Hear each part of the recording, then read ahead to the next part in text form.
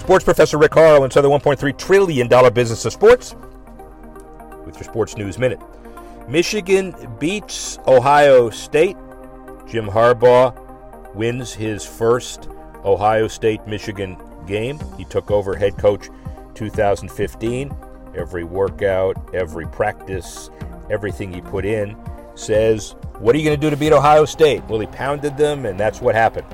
He looks to defeat Iowa in the Big Ten Championship to ensure the Wolverines a spot in the college football playoff. This may be the second or last college football playoff at 4. May go to 12 or some combination of that. Clearly some drama next week. Sports Professor Rick Horrow, Sports News Minute, heading for the College Football Conference Championship.